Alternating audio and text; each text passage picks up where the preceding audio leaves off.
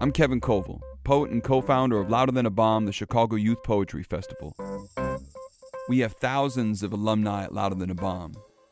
Students who come through the festival end up in many different spaces and careers.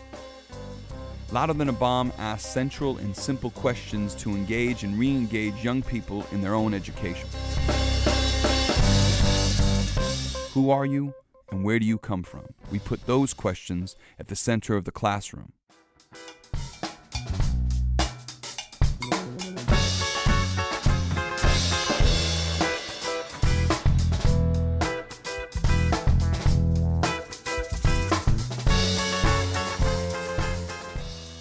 In 2001, the towers had fallen, and at the same time, the city council in Chicago was trying to pass an anti-gang loitering law that was locking up kids of color for hanging out in groups of more than one. And so in that moment of fear, this group of poets and educators wanted to create an alternative, a culture of hope. And because we were in writing workshops across the city, we wanted to bring those young people together to speak to and with one another about the conditions of their lives. Started with a handful of teams in the basement of the Chopin Theater, and 13 years later, it's the largest youth poetry gathering in the world. We took the name Louder Than a Bomb from a Public Enemy song. On the record, It Takes a Nation of Millions to Hold Us Back. The way that I rap it is making them tapping, yeah. Never serving them well, cause I'm an untime. It's no secret at all, cause I'm louder than a bomb. I'm a big Public Enemy fan. Chuck D was one of the first people who called themselves a poet that I really resonated with. And so in that moment in 2001, when we were thinking about this gathering, it seemed appropriate to imagine the work we were doing at a creative and cultural organizing level, thinking that the stories and words of young people can ultimately be more powerful than any weapon lobbied or used against them. And so we wanted to pay an homage to that force and that movement, and so took the name Louder Than a Bomb and put it on top of the Chicago Poetry Festival.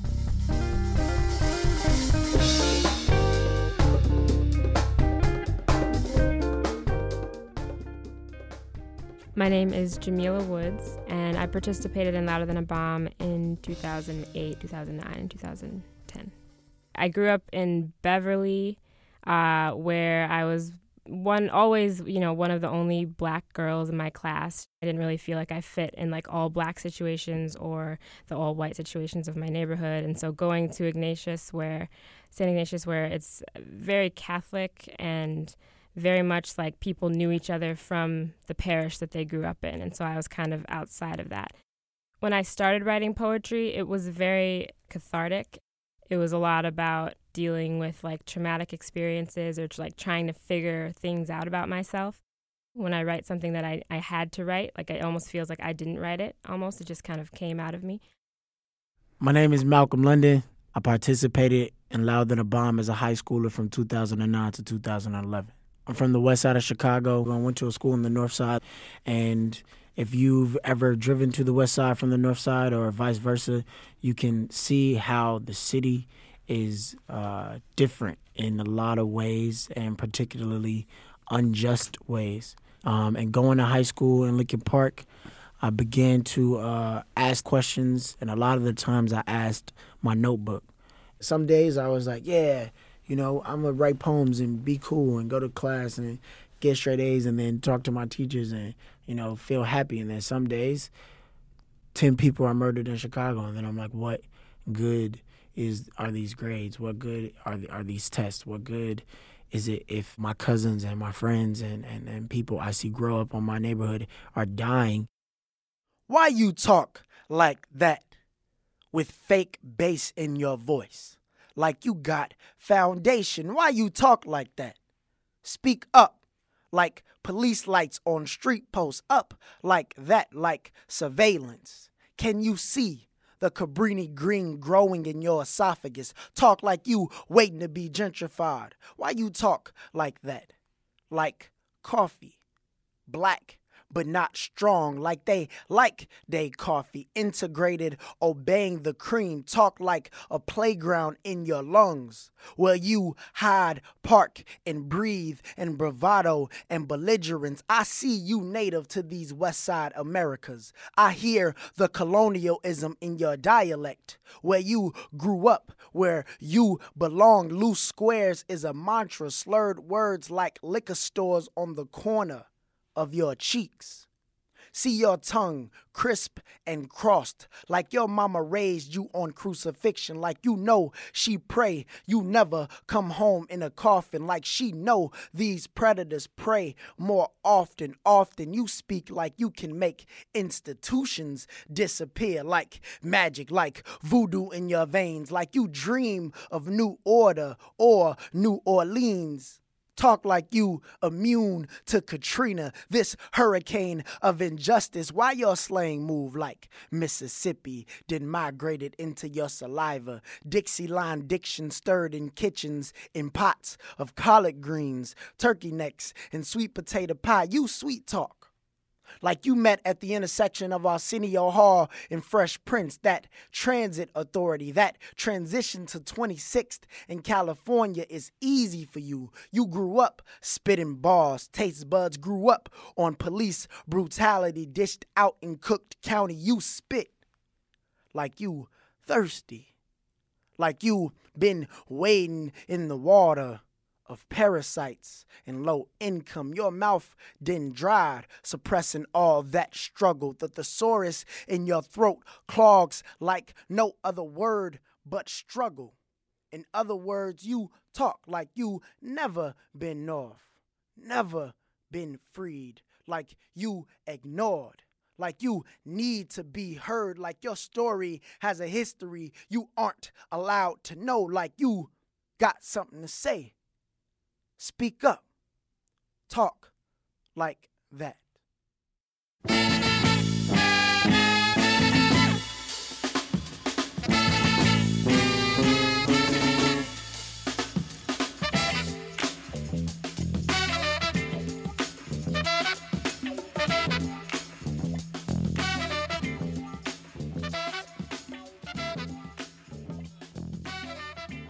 My name is Demetrius Amparan, and I participated in Louder Than a Bomb from 2006 to 2008. You know, I started writing at a very early age. I think I started writing at like 8, 9 years old, and I just used to, me and my friends, we used to write battle raps to each other at the crib, like when we didn't have anything else to do. And then, you know, I always kept like journals upon journals underneath my bed, even to the point where my bed would like slide off because there was so many down there. But, you know, I really took writing seriously when I was 16 years old. My best friend had been killed in a hit-and-run accident by a drunk police officer.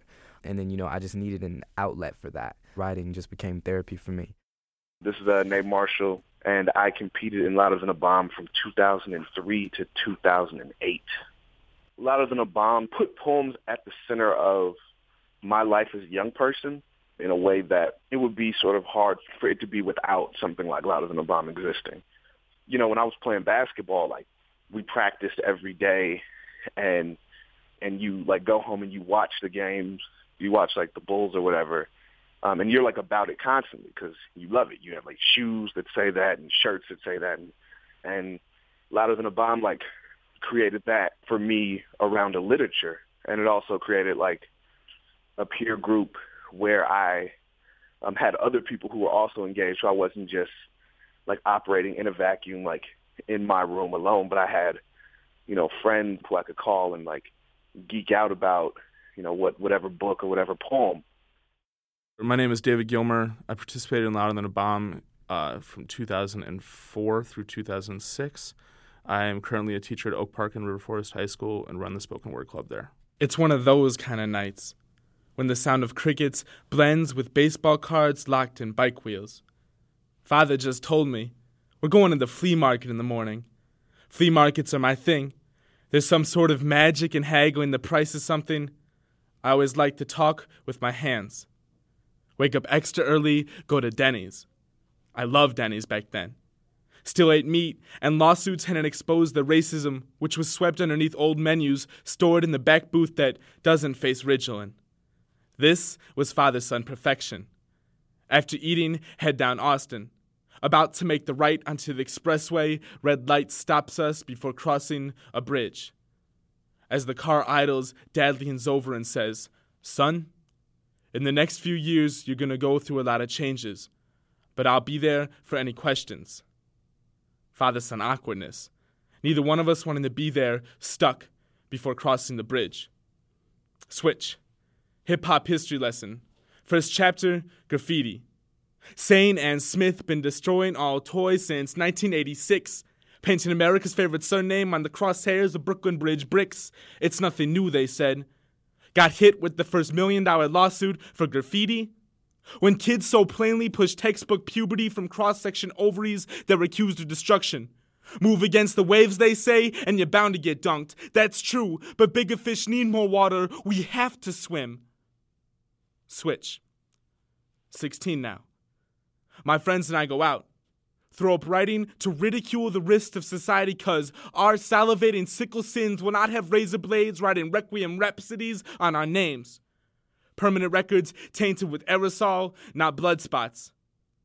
5th grade teacher told us to ask questions, but ready red tongues were quickly shut up by pink blushing chic. She taught us about sex, but never mentioned what it is to love. Father said he'd always be there. But he wasn't ready for me to choose hip-hop over jazz, graffiti over poorly proportioned pictures of crucifixes. Now I see his arms closing like drawbridges, locking in boats that have grown too big for rivers, need to be in oceans but have always been taught to be afraid of waves. Come to the bridge. Lights green. Take 3 steps, look back. 3 more, and we're over. We crossed more than just one bridge that night. We crossed more than just bridges that night. Listening to that piece 8 years later is pretty bizarre for me. It's like looking at old photos of yourself and you're like, oh man, did I really look like that? I mean, it's just so much has changed in good ways, I mean, since I wrote that, but also just so much of the experience of writing that poem, performing that poem is still like fundamental in where I've ended up and what I care about now. So I kind of in that piece talked about how I was really trying to focus my anger into art, you know, in some way.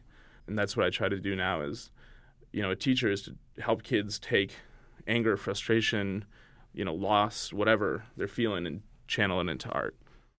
My name is Missy Hughes. I am an English teacher at Tanglewood, and I've been a LTAB coach since 2007.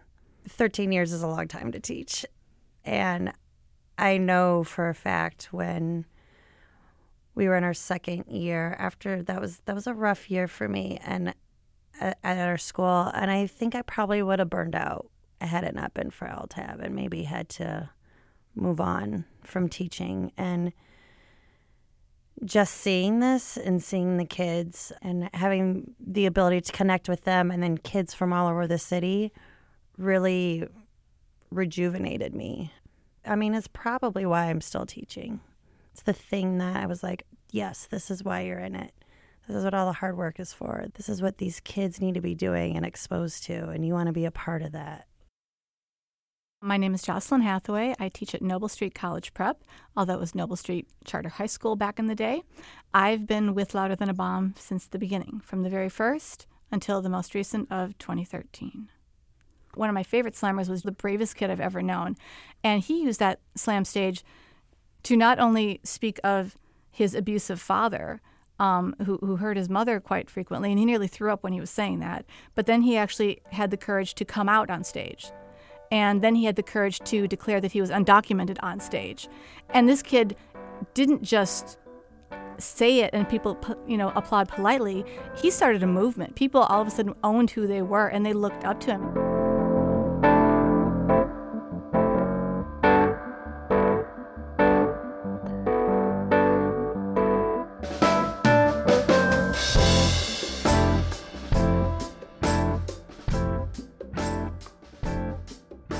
My name is Dominique James. I'm a senior at Walter Payton College Prep. I participated in LTAB from the years 2009 to 2013.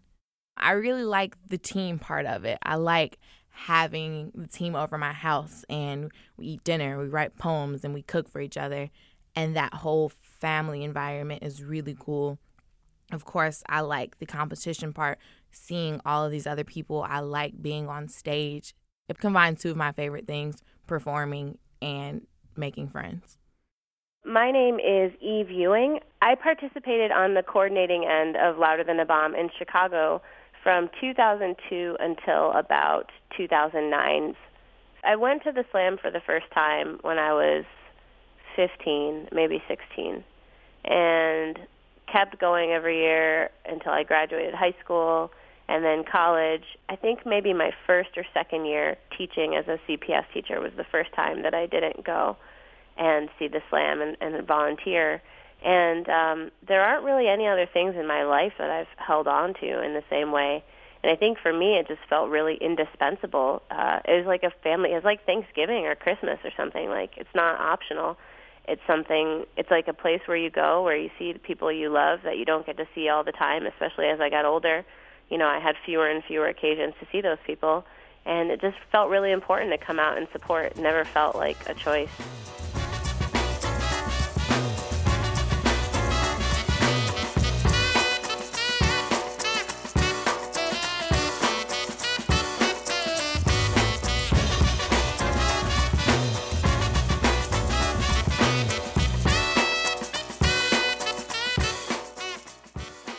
We've had thousands of alumni at Louder Than a Bomb. You are now listening to some of those voices. Jamila Woods, Malcolm London, Demetrius Amparan, Dominique James, and many others in the hour ahead. Stay with us. We'll be back in a minute.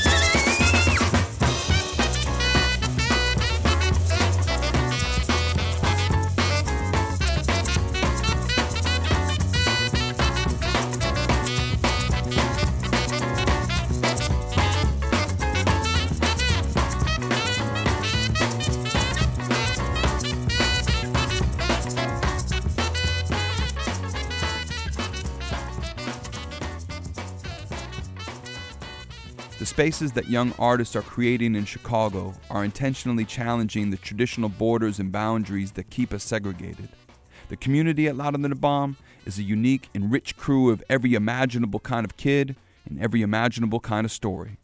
For 90 minutes at a time, you finally have the opportunity to hear what the city sounds like. One of our girls, Milana. Dave Stieber and Missy Hughes are the teachers at Team Inglewood High School on the South Side. Really shy and quiet in class. And then in Dave's room, she would just like spit these poems. Like, he came and grabbed me out of my room when I was teaching. He's like, you got to listen to Ballada. I actually didn't know she could talk. Like, I mean, honestly, Yeah, like she was yeah. that quiet in my class. Like, she never talked. And then she did a poem and we're like, oh, okay. Yeah. A statuesque beauty, caramel smooth, honey almond sugar, I'm crazy, sexy cool. I strut with hips swinging to the rhythm of my chest, tightly squeezed with hips of gold in the fit that suits me best. Denim frosted, seamless fiber snuggle to me close, a godly temple to my skin, my luscious rumper roast, the precious jewels from pristine spools and cakes at every curve, my feisty stance with symmetry and embraces all my nerves. I'm a outstripped, honey-whipped, special gift, cornbread thick soul goddess with a sassy steam in my stare. I comb reality through my roots and shake truth out of my hair. An ancient sweaty sheen defines my chubby maple cheeks, shoulders back revealing lines my womanly physique. I pimp walk fiercely down these streets. Friends say that I'm a trip. I bet these nervous haters somewhere biting their bottom lip. Under clusters of light, I slither on stage with Vaseline smooth glam, reminding every lucky beholder how incredibly bad I am. A crescent gold halo frames my angelic face. Bloodhound fellas cut my shield because they want to get a taste. My cocoa blaze and sizzling touch melts black ice in my hand. I'm proud to claim the title of the baddest chick on land. Thicker than most dudes on their knees, fist scrapping in a brawl. For the craving desire to hold like I've got gold hidden in my crawl. Society worships line of phrases from the faint smirk of the fine. Brothers watch as broadened hips arc into the perfect grind.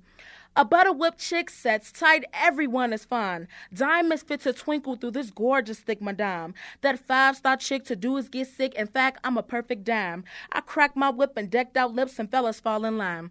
Gloss keeps the eyes on me, fit like a prize on me. Islanders can't deny. I am God's fourth gift to man right after me, myself, and I.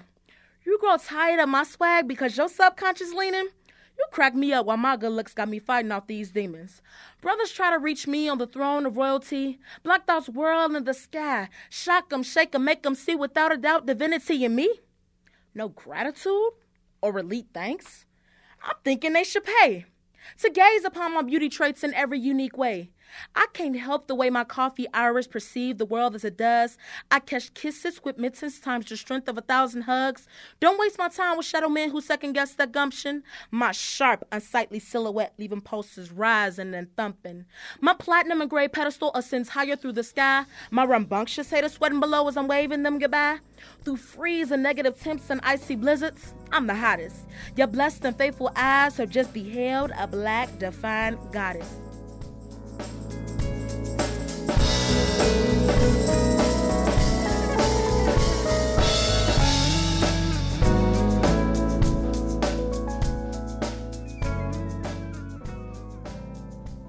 They took us to Young Chicago Authors for a field trip. Jamila Woods is a graduate of Brown University, a former Louder Than a Bomb College Slam champion, and recently moved back to Chicago to be a core teaching artist at Young Chicago Authors.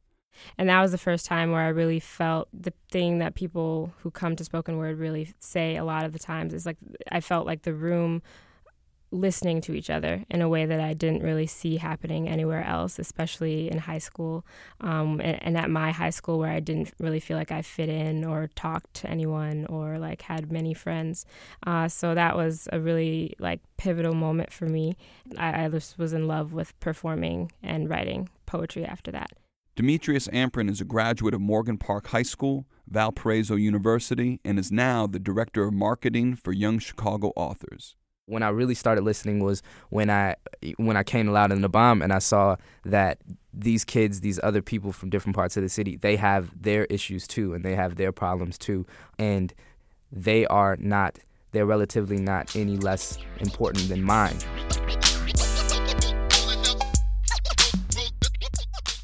My parents have always been supportive of my writing. One of the times where they got a little uncomfortable, this piece I wrote called Different, when I was talking about my experiences in college. And I think it was the first time I saw my mother get uncomfortable because there was a line in there about a family member and their drug problems. And she got really taken back by it because, I was sharing very intimate and personal detail. That was the only time that I ever saw my mother say, you should probably reconsider that or you should look at it differently. Hey, Ma. It's good to hear your voice. Yeah, I'm good. Yeah, I got food. No, nothing's wrong. It's just that Going to college, I'm realizing I'm different.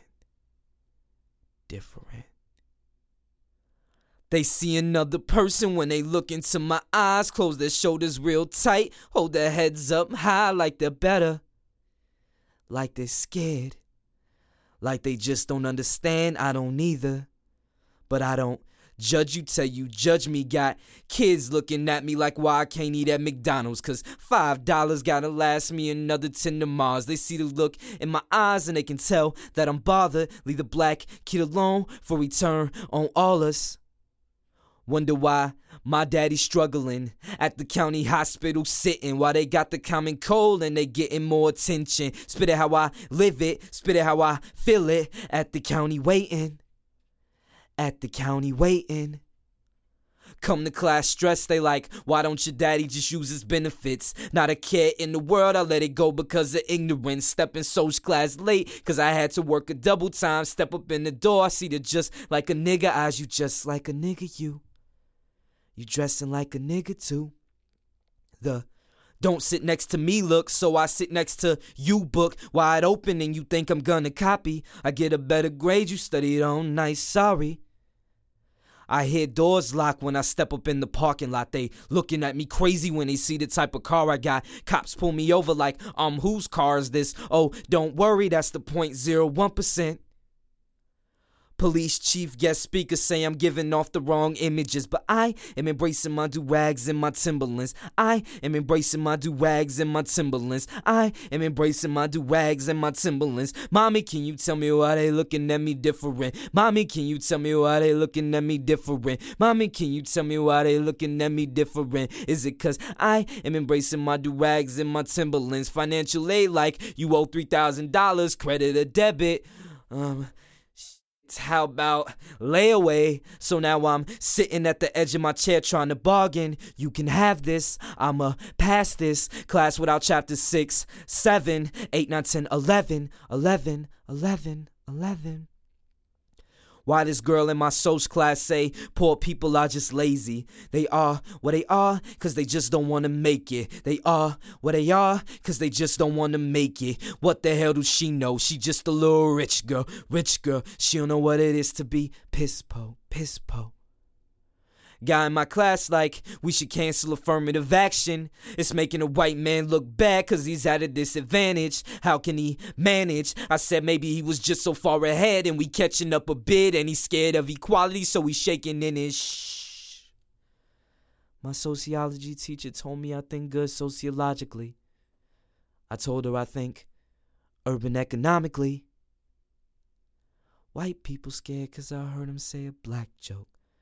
White people scared cause I heard him say a black joke. Oh my God, I think he heard us say the black joke. And he shut up, maybe he hear us say the black joke. Stayed inside election night because I had to. KKK ran through. Hit the brown underneath the covers cause I had to. Mommy, can you help me? Please, can you answer me? Remember 5 years old when I asked you what a mutt was? See, they calling me black kid. They saying I'm Mexican. Let my beard grow and now they saying that I'm Arab. Now it's weird jokes like bombs over Baghdad. Yes, I'm an outcast, not cause I wanna be. Mommy, can you tell me why they looking at me different? Mommy, can you tell me why they looking at me different? Mommy, can you tell me why they looking at me different? Is it cause I am embracing my do-rags and my Timberlands? I am embracing my do-rags and my Timberlands. I am embracing my do-rags and my Timberlands. They see another person when they look into my eyes, close their shoulders real tight, hold their heads up high like they're better. Like they're scared. Like they just don't understand. I don't either. But anyway, Mom, how was your day? When she heard me actually doing it on stage, she was like, that's perfect. Keep that in there. And I think that they built an understanding along with me that it's important for me to get these things out because there could be other youth going through it too.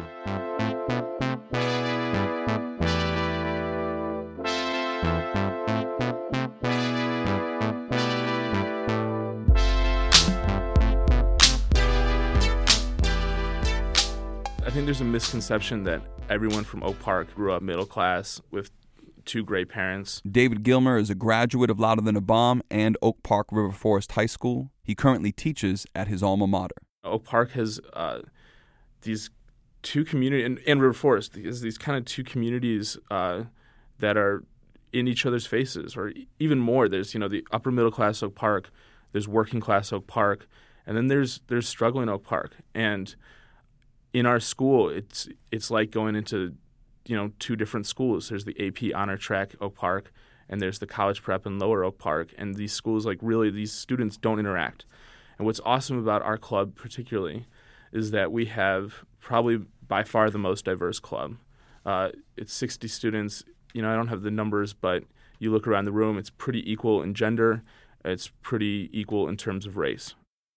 So one of the things I like to compare Louder Than a Bomb to is church. Malcolm London is an organizer and teaching artist at Young Chicago Authors. 20 years old, he's a graduate of Louder Than a Bomb and now works in the city engaging the next generation of young writers. What you ultimately have is a bunch of young people coming together and reading their own testimonies, right? And you kind of just feel a spiritual kind of feeling to one another, right? And you feel very close-knit. I think that's kind of what Louder Than a Bomb does. It's a bunch of young people who have to worry about not only in some parts of the city violence, not only police, not only being locked up, not only their school closings, but also just worry about everyday things like being insecure and worrying about who likes me or what clothes I wear or, what kind of girls like me or if I can be on the basketball team. And, those kind of stories also connect people. And then you get in a room and you start to talk about it and, you see how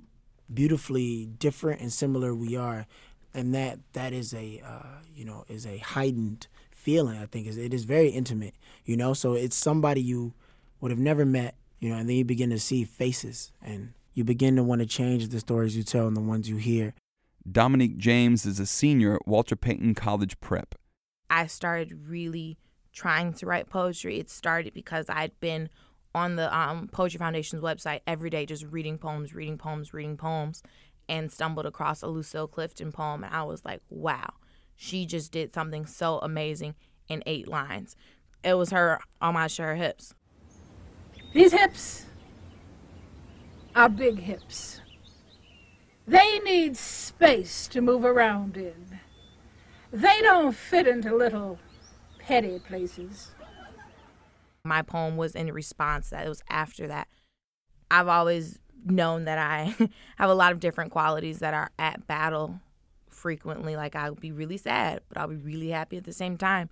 And hips to me was all about embracing the differences that are in one person. These hips are conflict, strong with bone, fragile with skin.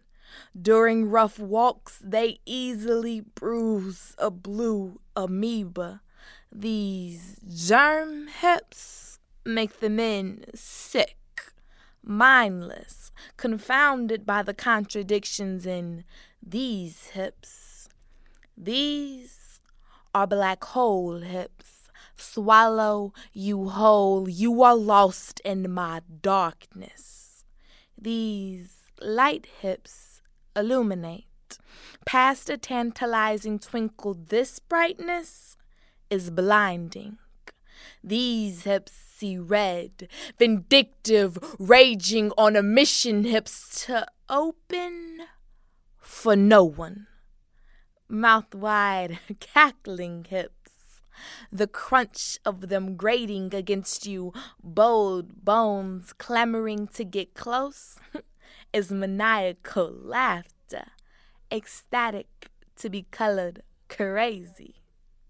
These are blues hips, hued, bitter, determined hips, never quiver. These are fist shaken, won't be broken hips. These hips break you back to your mother's hips. Lonely, backwards, thrashing hips. The only touch they know is the bruising of refusing to let any one of you get close. But you'd best believe these hips stand strong, smiling in solidarity, happy that hips don't need nobody. Truth is, these hips need to not need nobody. Need to not need nobody to stand. These hips have to stand alone. These hips must be strong, sturdy with bone, bruised, but never, ever broken.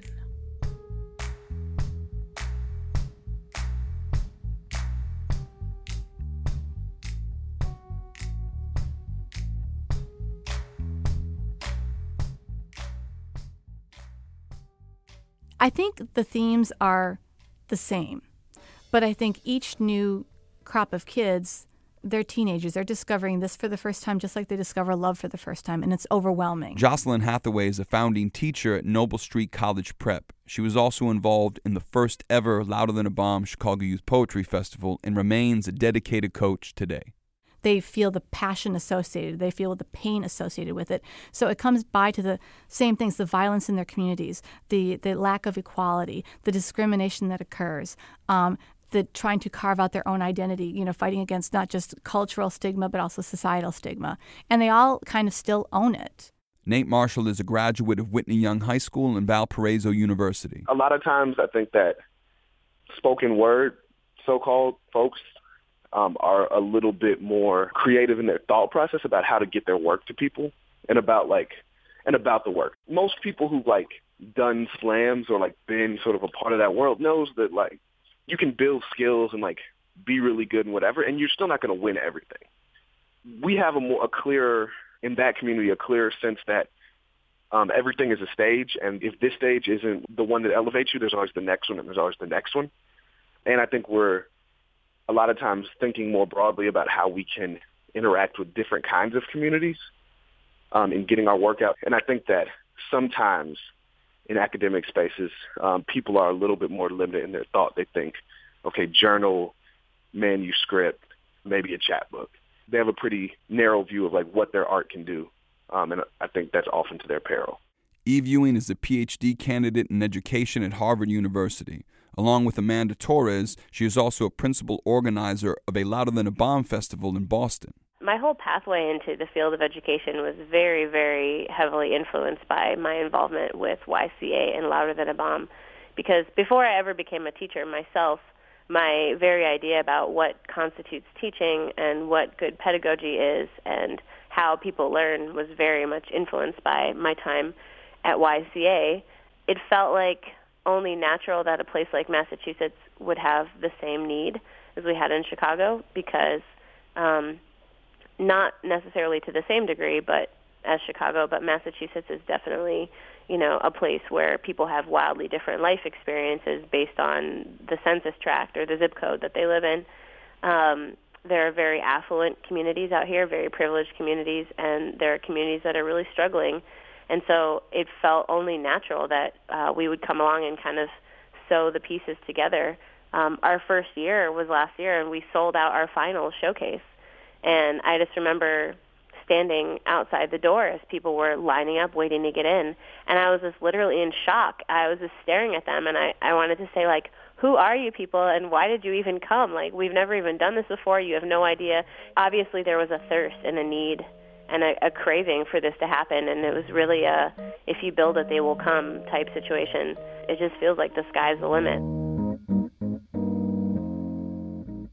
In 2013, Louder Than a Bomb had 110 teams, 900 poets, and 10,000 Chicagoans in its audience. We have 7 other cities and states doing Louder Than a Bomb festivals this year, using the model of hip-hop poetry and spoken word to do the work of community organizing. In a moment, you'll hear how the festival and the space of that community propels young people forward into the work of their lives. We'll be back in a minute.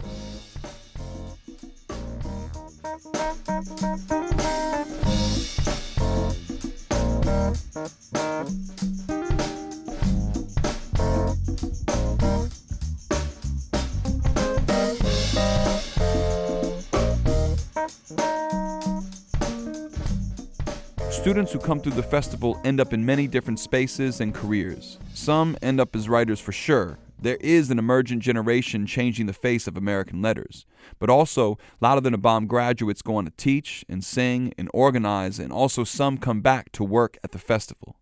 Louder Than a Bomb has become a year-round experience helping to change the culture of schools and what is considered a cool and viable high school experience. Dave Stieber and Missy Hughes. For a while, like some of the basketball players last year were talking about how they went to a different school for a game, and the other team and some of the players were like, well, you guys have a basketball team? We know about your poetry team, but we didn't know about your basketball team. And we actually have a pretty good basketball team, but it was just our poetry is just, the kids' poetry is so well, kind of established now that in our school, it's like that's a very good avenue to go if you're not going to play a sport. Demetrius Amparan. When I finished Louder Than a Bomb, we had been featured on HBO with Lost Count, Nate Marshall and I. We did this poem. Edward Lucas, 16. Eddie, you Morgan were the Park first High to say School. hi to me. Died First September day of school when I 22nd, stepped in with 2006. Bugle Boy jeans and a hot top fade and I saw you. 13. Buddy Possibly Elementary the School. coolest dude to By ever February grace 19th, elementary. 2007. By fifth, Kenneth you made the Jones, 8th grade basketball 16. team and I From Millennium was School cool by College. association Died until February sophomore year 22nd, when 2007. we got distant. September 22nd, September 2006, 22nd, 8th period. 2006. We really need to hang out. Richard Yeah, Chambers, that'll be cool. 19. Julian I'll see High you School. later, D. Died April 10th, September 2007. 22nd, 2006, 8:30 p.m., maybe a little later than I thought, when your path ended on Vincent's Road, run down by bad luck and a police officer. Christopher Watson. Lives like these shouldn't be shortened, sentence fragments of a future. And in the 14 days it took us to write this, we've had to add more names to this Mayor list. Holt, 16. Because in this William city, High School, before we died blossom, we May must weather 10th, storms unforecast 2007. because every intersection can become Virginia Tech. So excuse me if the news be missing my emotions. See, being brown in Bigger Thomas's town makes you endangered. And in the past 2 years, I've seen over 60 native sons set in the graves. May 22nd.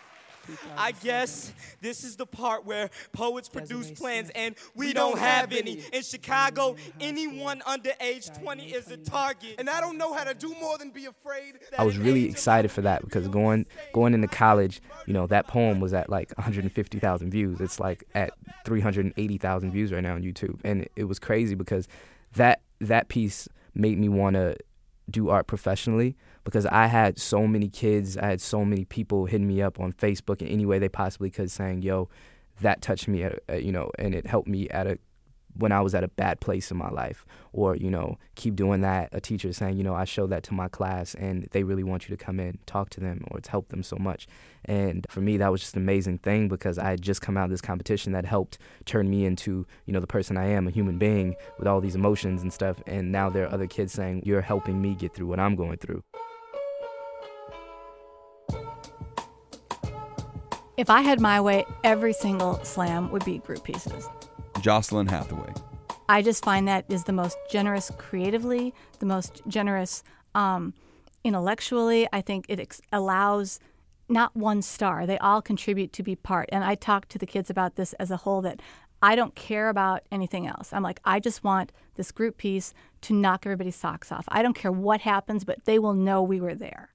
35% of Americans think that the First Amendment goes too far. 76% of the American public believe the media coverage is biased. 33% of American society admits that war coverage should be restricted. More than half of Americans believe the government should impose restrictions. On the net and TV. Congress shall make no law respecting an establishment of religion or prohibiting the free exercise thereof or abridging the freedom of speech, of the press, of the right of the people, peacefully to assemble and to petition the government for a redress of grievances. Living in a surreal world where nothing is heard, nobody screams out what they truly feel. America hides behind the political correctness of what not to say instead of what to say. But your lips are still shut. Hiding your voice or making an impact because you think we are all equal. Lips are pressed upon as machines that are programmed. America is winning the war on terrorism. Iraq has weapons of mass destruction. With our colors strapped around our waist. We are proud, but unaware. Unheard. Unheard. Unheard. Unheard. Dry throat. Dry speech. Fools to ask why we aren't free. Smear our color and break free from your dark place where you are still not safe. The freedom of speech isn't about speaking your mind, but about choosing whether or not to listen. Can you hear me? When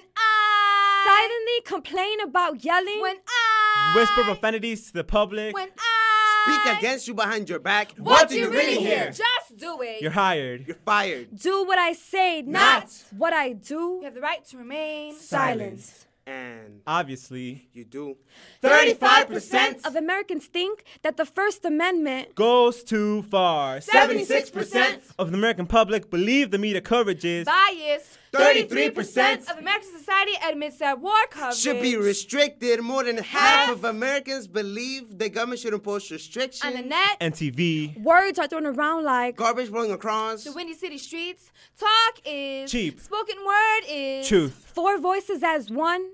My truth, his truth, her truth, our truth, and truth hurts. Can you hear me? Or do you hear only what you want to hear? The unspoken silence is deafening. Can you hear me? Can you hear me? Can you hear me? Can you hear me? But then again, silence is golden. Wait. No, silence is not golden. It is only gold-plated and useless. You say silence is golden. You say if you can't hear, see, or speak no evil, then evil doesn't exist, but you're wrong. You say ignorance is bliss, but you're wrong. Ignorance is not equal bliss. To reach bliss, you need a rich and pure voice, so say what you mean and mean what you say. Because if there's no voice, there will be no choice. Don't be scared. It's spoken word. Don't be scared. It's spoken word. Don't be scared. It's spoken word. Don't be scared. It's spoken word. Don't be scared. It's spoken word.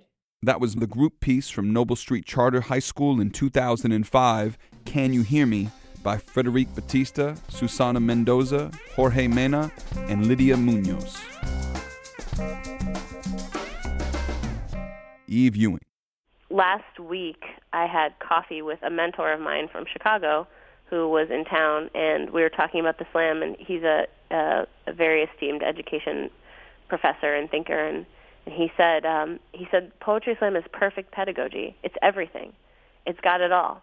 It's got bringing kids together. It's got activating their prior knowledge and the things that they're already interested in. It's got community building. It's got social capital development. It's got like civic engagement, you know. It's got everything that you could want out of a teaching and learning experience. Here's Eve's brother Matt back in 2005 with the poem Johnny 5'11". Johnny 5'11", age 17, just a young black male trying to be home before 11. Catches glares and awkward stares from every direction, senses strain from Range Rovers waiting at the intersection. Johnny just finished playing hoops at Lincoln Park. The last thing he wanted was some trouble to spark, but still yuppies grab their purses 'cause his skin's real dark. Johnny's a smart kid. He's on the debate team. Honor roll, student council, test scores shine and gleam, but he still stays out west, rocks his pants below his butt. He has braids in his hair and he walks with a strut. Johnny's almost there, he could see the armored stop, but 5-0, here come the cops. His journey's almost through, just a block or two, but here comes Shy's finest with nothing better to do. Johnny 5'11", age 17, just a young black male trying to be home before 11.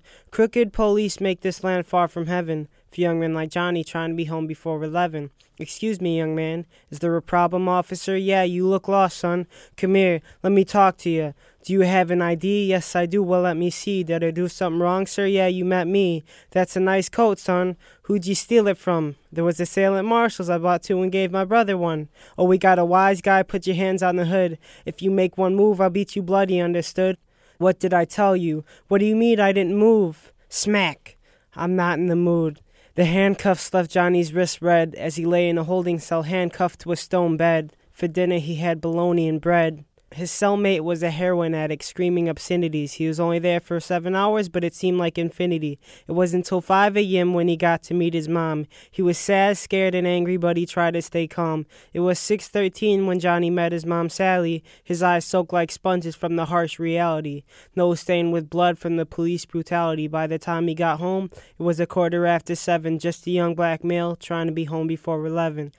Have you ever gotten business while minding your own business? Sometimes I'd rather run into a skinhead instead of a 5-0 fist. I have to admit, some people are an easy target for cuts, but for others, avoiding a being's hard to robbing a Dunkin' Donuts. So when your rights are missed, your record scratched, your dignity tattered, the gate to your future unlatched. Who do you go to? Where do you stand? How can you ever again wave the American flag in your hand? Should you run? Should you stay? Should you throw your pride away? Should you take down his badge number and try to make him pay? Or should you put your hands behind your back?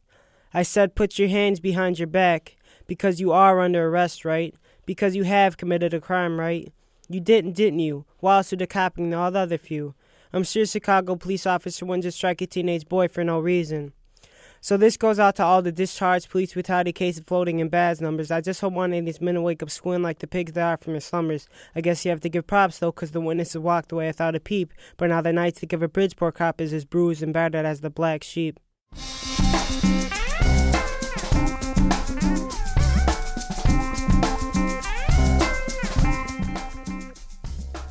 Nate Marshall. I am finishing up my first year at the Helen Zell Writers Program at the University of Michigan, getting a Master's of Fine Arts in poetry. For me, a big part of it is knowing what the establishment is and knowing your stuff, and knowing the establishment just as well or better than the people who are trying to reinforce it. You know, like reading widely so that you can say, like, I appreciate what Wallace Stevens or what Frank O'Hara or whomever was doing, but you should also look at what, you know, Mos Def is doing, or what, you know, Drake is doing, because they're doing similar things. They're doing different things at a similar level. I'm often struck by, like, the similarity in the way that these communities are sort of built, like either in an academic space or in like a, you know, whatever you want to call it, a more spoken word or like community space, you know, because I think that people are dealing through the same issues. They might just have a different sort of vocabulary, different kind of language for it. Malcolm London. Yeah, so I started to see those inequities, right, and then realized very quickly that a poem is, in fact, a great way to express it, but it's not the only way to transform a city by any means. And being a lot of the you kind of feel like, yeah, I'm doing social justice, but really, actually, I am, because I'm telling my voice, but like I'm not, because I'm not going out there and organizing. So as an artist, I felt like, you know, creating art wasn't the only thing, you know, to fight systematic racism or the inequity that I saw in my city. Because, you know, I felt like words can be very powerful, but if your words don't have legs, then what good are they? A stage is only a stage, and it can amplify something, but if you got to have something to amplify. And right now, we're trying to just get folks organized around and numbers around ending the misuse and overuse of standardized testing. Missy Hughes.